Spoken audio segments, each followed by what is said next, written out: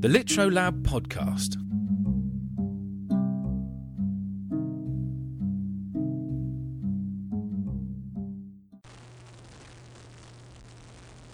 We Did It by Travis Sintel. Dear rest of the world, the amorphous, unattainable American dream has been attained. Mission accomplished. 235 years after one man laid out this dream, this right to life, liberty, and the pursuit of happiness, intensity denoted by capital letters. All 311 million of us got together and finally made the damn thing a reality. And it is awesome. You guys didn't trust us. We get it.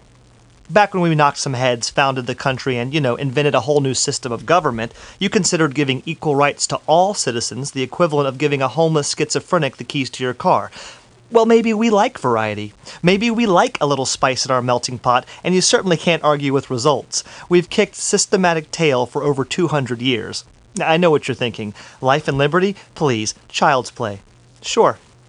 But what about the pursuit of happiness? Figure that out yet? No? Listen and learn. Life. Easy. You can't live if you're worried about dying. Even though the solution is obvious, it's worth explaining how we solved this issue, seeing as a busload of you still haven't sorted it out. Korea, Africa, Middle East, I'm looking in your direction. Back in the day, psychologist Abraham Maslow, American naturally, had this idea that humans can't even begin to live fully until physiological needs, air, food, water, sex, sleep, and safety needs, shelter, health, protection, are both firmly covered. Obviously, providing all of these for every single citizen would be an enormous expense for a government to incur, so our founding fathers searched for and discovered a more efficient way of outsourcing the fulfillment of all basic human needs. We call it capitalism. The basic idea here is that cash flow does what it wants, and we let it. You want to make a product? Great. If people buy your stuff, you make money. If they don't, you go broke. The founding fathers called this concept incentivizing, and it worked like gangbusters. Once we initiated this capitalist process, it picked up steam and really began cracking along on its own. What we saw were multiple companies forming and competing to sell the best goods at the lowest prices. Our job as Americans was simple: buy as much and as often as we could so as to ensure that good companies stayed in the game. Today, these corporations not only provide all of Maslow's basic requirements, but they manage to fulfill utterly necessary needs he somehow neglected to mention. Thanks to American companies, each and every citizen has easy access to food. The average McDonald's meal provides a full day's worth of calories for under $7. Clothes, a complete outfit at Walmart costs under $10. And delicious coffee. A grande peppermint white chocolate mocha at Starbucks is only $4.45. If done properly, feel free to use us as a model, capitalism will result in the consolidation of these companies into only a few key corporations, giving us the same nutritious food, the same stylish clothing, and the same delicious peppermint white chocolate mochas no matter where we are. This remarkable sense of comfort allows us to travel without fear, knowing that we will have everything we need at every interstate off-ramp and around every corner. Basic needs, remember, according to Maslow, equal the right to life. By embracing capitalism, we've expanded that right to life to every square inch of American soil. Now, creating the system isn't enough. You'll need to nurture it by giving corporations ample reason to stay and grow. For example, we've provided our companies with corporate personhood, which means they have the same rights as you. Well, not you, but me. The same rights as me, an American. We've also loaded our tax laws with loopholes and breaks that provide these corporations with windfall profits and little to no taxes. Then they pass these profits on to the American people in the form of cheaper prices, sturdier clothes, more delicious coffee, and more calories per bite. So you see, we simply don't worry about survival. And thanks to our legal system, we've ensured prosperity and safety for the rest of our lives. The rest of the world, especially those in starving nations, you listening to what used to be the USSR, could learn a thing or two about perpetual stability from this remarkable economic model. But what about murderers or people who threaten the well-being of our citizens? Well, we solved that with a little invention called the death penalty. This remarkable creation, developed by a few pioneering plantation owners in the South, is what is known as a deterrent. We Americans are rational actors, and we understand consequences. As a result, we have the lowest per capita murder rate in the world. Source, Glenn Beck said it once. No one here has to worry about dying, from unborn children to terminally ill patients who erroneously think that they want to die. I could go on, but as you can see, we've effectively removed all worry about basic survival, giving every American citizen the full right to life that they deserve. It really was that easy. Liberty. This one was also a cinch. Since the earliest days of our union, we've been intent on giving liberty and freedom to everyone. Okay, not everyone, not before the 1960s anyway, but the vast majority of us since at least 1920. Okay, not the vast majority, but the majority. Now, when I say freedom as an American, it means something specific, and most likely something very different from what you might mean. To American ears, the word freedom means the ability to act however I want, live however I choose, and believe whatever I wish to believe. Crazy? Hardly. The first two categories are fairly straightforward. As an American, you are legally allowed, nay, required, to do whatever you want to do. If you want to shout, shout.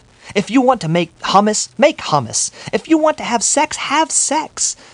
As long as you aren't a homosexual, and as long as by sex you mean missionary position intercourse. I mean, we don't condone potentially divisive deviancy, because any weakening of the social fabric threatens other citizens' right to life. Similarly, you can't make jokes about bombs in an airport, or disparage a public official, or show your genitals to children. Just don't make other people nervous. It's a common sense thing. The tough question is this: how do you allow everyone to believe everything? American belief is a remarkable construction, and it is one of the key components of our collective freedom. In the 1830s, Alexander de Tocqueville, not an American clearly, visited this great nation and determined that, quote, one also finds in the human heart a depraved taste for equality, which impels the weak to want to bring the strong down to their level, and which reduces men to preferring equality in servitude to inequality in freedom. This laughable quotation demonstrates his inability to comprehend the genius behind our concept of liberty. One simply cannot have true liberty if one is constantly worried about being wrong. True freedom is intellectual, physical, and emotional equality for everyone, and we have finally achieved this lofty goal. Today in America, ugly people have the same rights as models, women have the same rights as men, and we don't allow anything to threaten the personal beliefs of our citizens, no matter how ludicrous those beliefs may seem to elitists in other countries. We are constantly diligent on this issue. Not only are our personal beliefs stridently protected, but we have the legislative right to elect leaders who share them. For example, only about half of us believe in global warming, and less than 20% of us believe in non-theistic evolution, and it is our right to elect people who believe the same. We attempt to dismantle any perceived expertise, either by introducing conflicting theories in opposition, or by exploding innocuous details into scandal to bypass dealing with facts. We keep that playing field level. Anything that threatens the inherent, God-given self-worth of our citizens is systematically dismantled or outlawed. That is the role of government, something our founding fathers truly understood. Because here's the thing you foreigners must understand. If there are experts in society, then we are not all equal. And if we are not all equal, then we do not have liberty. And if we do not have liberty, then we have lost the American dream. The pursuit of happiness. Here's the tricky one, the tease that got you to listen this far. Right, so how do you allow over 300 million individuals to simultaneously pursue their own distinct versions of happiness? Yikes. This one stymied us for a while, and we remained unsuccessful even after attempting to destroy everything we thought might threaten or dampen our personal freedoms. And yeah, foreign smartass, we tried the obvious, suppressing the stated individual needs of every minority community we could think of. Blacks, women, Irish, Mexicans, Italians, Jews, Native Americans, we call them Indians, Asians, the poor, the middle class, even Canadians, but nothing worked. Until recently. Ladies and gentlemen of the world, I'm happy to announce that, with the aid of emergent technologies, Apple, Google, Facebook, and Twitter, all American companies, we have sorted it out. It was a technology problem. Let's back up and examine some of the problems we faced along the way. Pay attention, you need to hear this. For centuries, an individual's pursuit of happiness was inextricably tied to the well-being of our nascent nation-state. Our founding fathers, wise beyond their years, as always, recognized that as animals with full awareness of our impending demise, a core component of happiness is meaning. We want to be relevant. We just want the whole damn thing to matter. What the fathers realized was that all Americans instinctively funnel this need for meaning into enormous concepts like country, God, and family, and that we derive great satisfaction and personal happiness from sacrificing and subsuming individual desires to these concepts and others like them. Sure enough, every time America pushed the importance of sacrificing for country or for God, the economy boomed, and we bought Big Macs, and we kicked foreign ass, but deep down, we knew it couldn't last. Sure enough, over time, the tenuous system began to falter. Excessive transparency chipped away at our blind faith in government. Voluminous information weakened our belief in religion. Rampant media distracted us from our families, and as our big meaning with a capital M shrank to a lowercase existential search, we wondered how all of us could be happy with nothing to sacrifice for, with no surety of our own personal relevance. Trust me, we tried everything. We did our best to create clear, morally unambiguous enemies like those lucky bastards in World War II, but that was a wash because we're just too damn powerful to have decent enemies. We tried to focus on strengthening our country by splitting into two political teams so each side could constantly demonize the other, but this rang hollow after power shifted 4 or 5 times with no visible cracks. We even tried uniting against smaller concepts like drugs or graffiti, but we discovered that it's difficult to devote one's life to protesting hemp or spray paint. Our best effort in the modern era was when we shifted the focus away from universal concepts and toward the specific needs of individuals. We decided that without higher goals to devote our lives to, the only way to confirm that we mattered, that we had relevance, was through fame, i.e. people caring about what we have to say, or wealth, i.e. having the ability to produce a quantifiable impact on our surroundings. Initially, this provided the meaning we were searching for, and in the 1980s, this promise of fame and wealth bolstered our economy and our sagging pursuit of happiness. Of course, deep down, we knew that this too was a temporary patch on an untenable situation. Sure enough, 15 years ago, Chuck Palahniuk pointed it right out. Quote, "We were raised on television to believe that we'd all be millionaires, movie gods, rock stars, but we won't. And we're starting to figure that out." Oops. Busted. Over the course of 200 years, the pursuit of happiness condensed like a black hole, shrinking from overarching metaphorical concepts to separatist groups to pursuits of the individual. And throughout it all, we saw happiness slipping away into the event horizon. And then, Facebook. Whoa. A tangible method of quantifying our impact on the environment, a mechanistic tool to demonstrate our relevancy, and now Twitter, where we no longer have interactions, we have followers. We don't have to engage in discourse or back up our opinions. We can simply speak from our hearts, engaging our full arsenal of liberties in the pursuit of happiness. We realized that our cultural relevancy was defined not by years of sustained effort, but by writing that one tweet that would trend, or filming that one video that would go viral. So meaning, after being quantified, is now consolidated, made easier. Genius! We were simply stalling until technology provided the right answers. We sacrificed our lives for ourselves. We realize that we've been given the right to create our own meaning, and thus our pursuit of happiness is perpetually guaranteed. All we need is an iPhone and a reasonable data plan. It's $49 at AT&T, you guys. And yes, it's an American company. For the first time in the history of our country, we're all equals, and that's the secret to the American dream.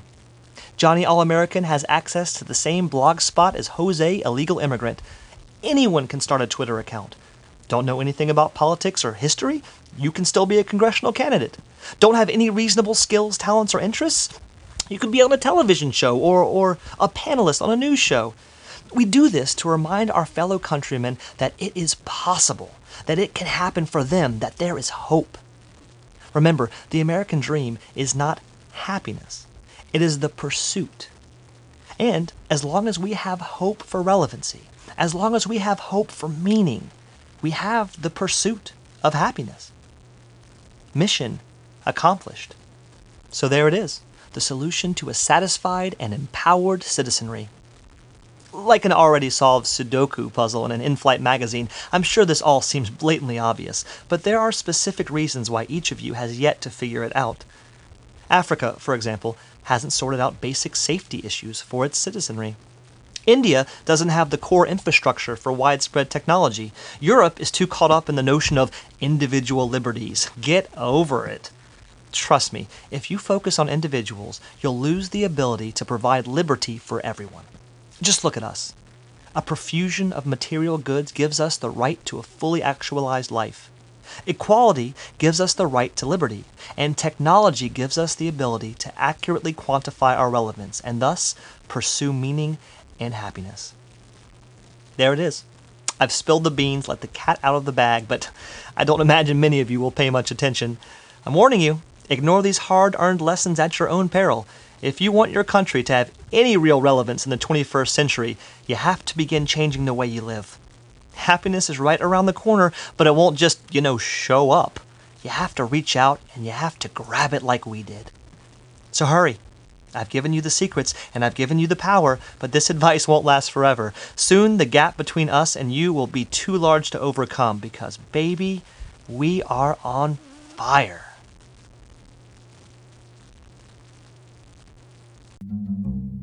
Subscribe to Literal Lab Podcast on Spotify.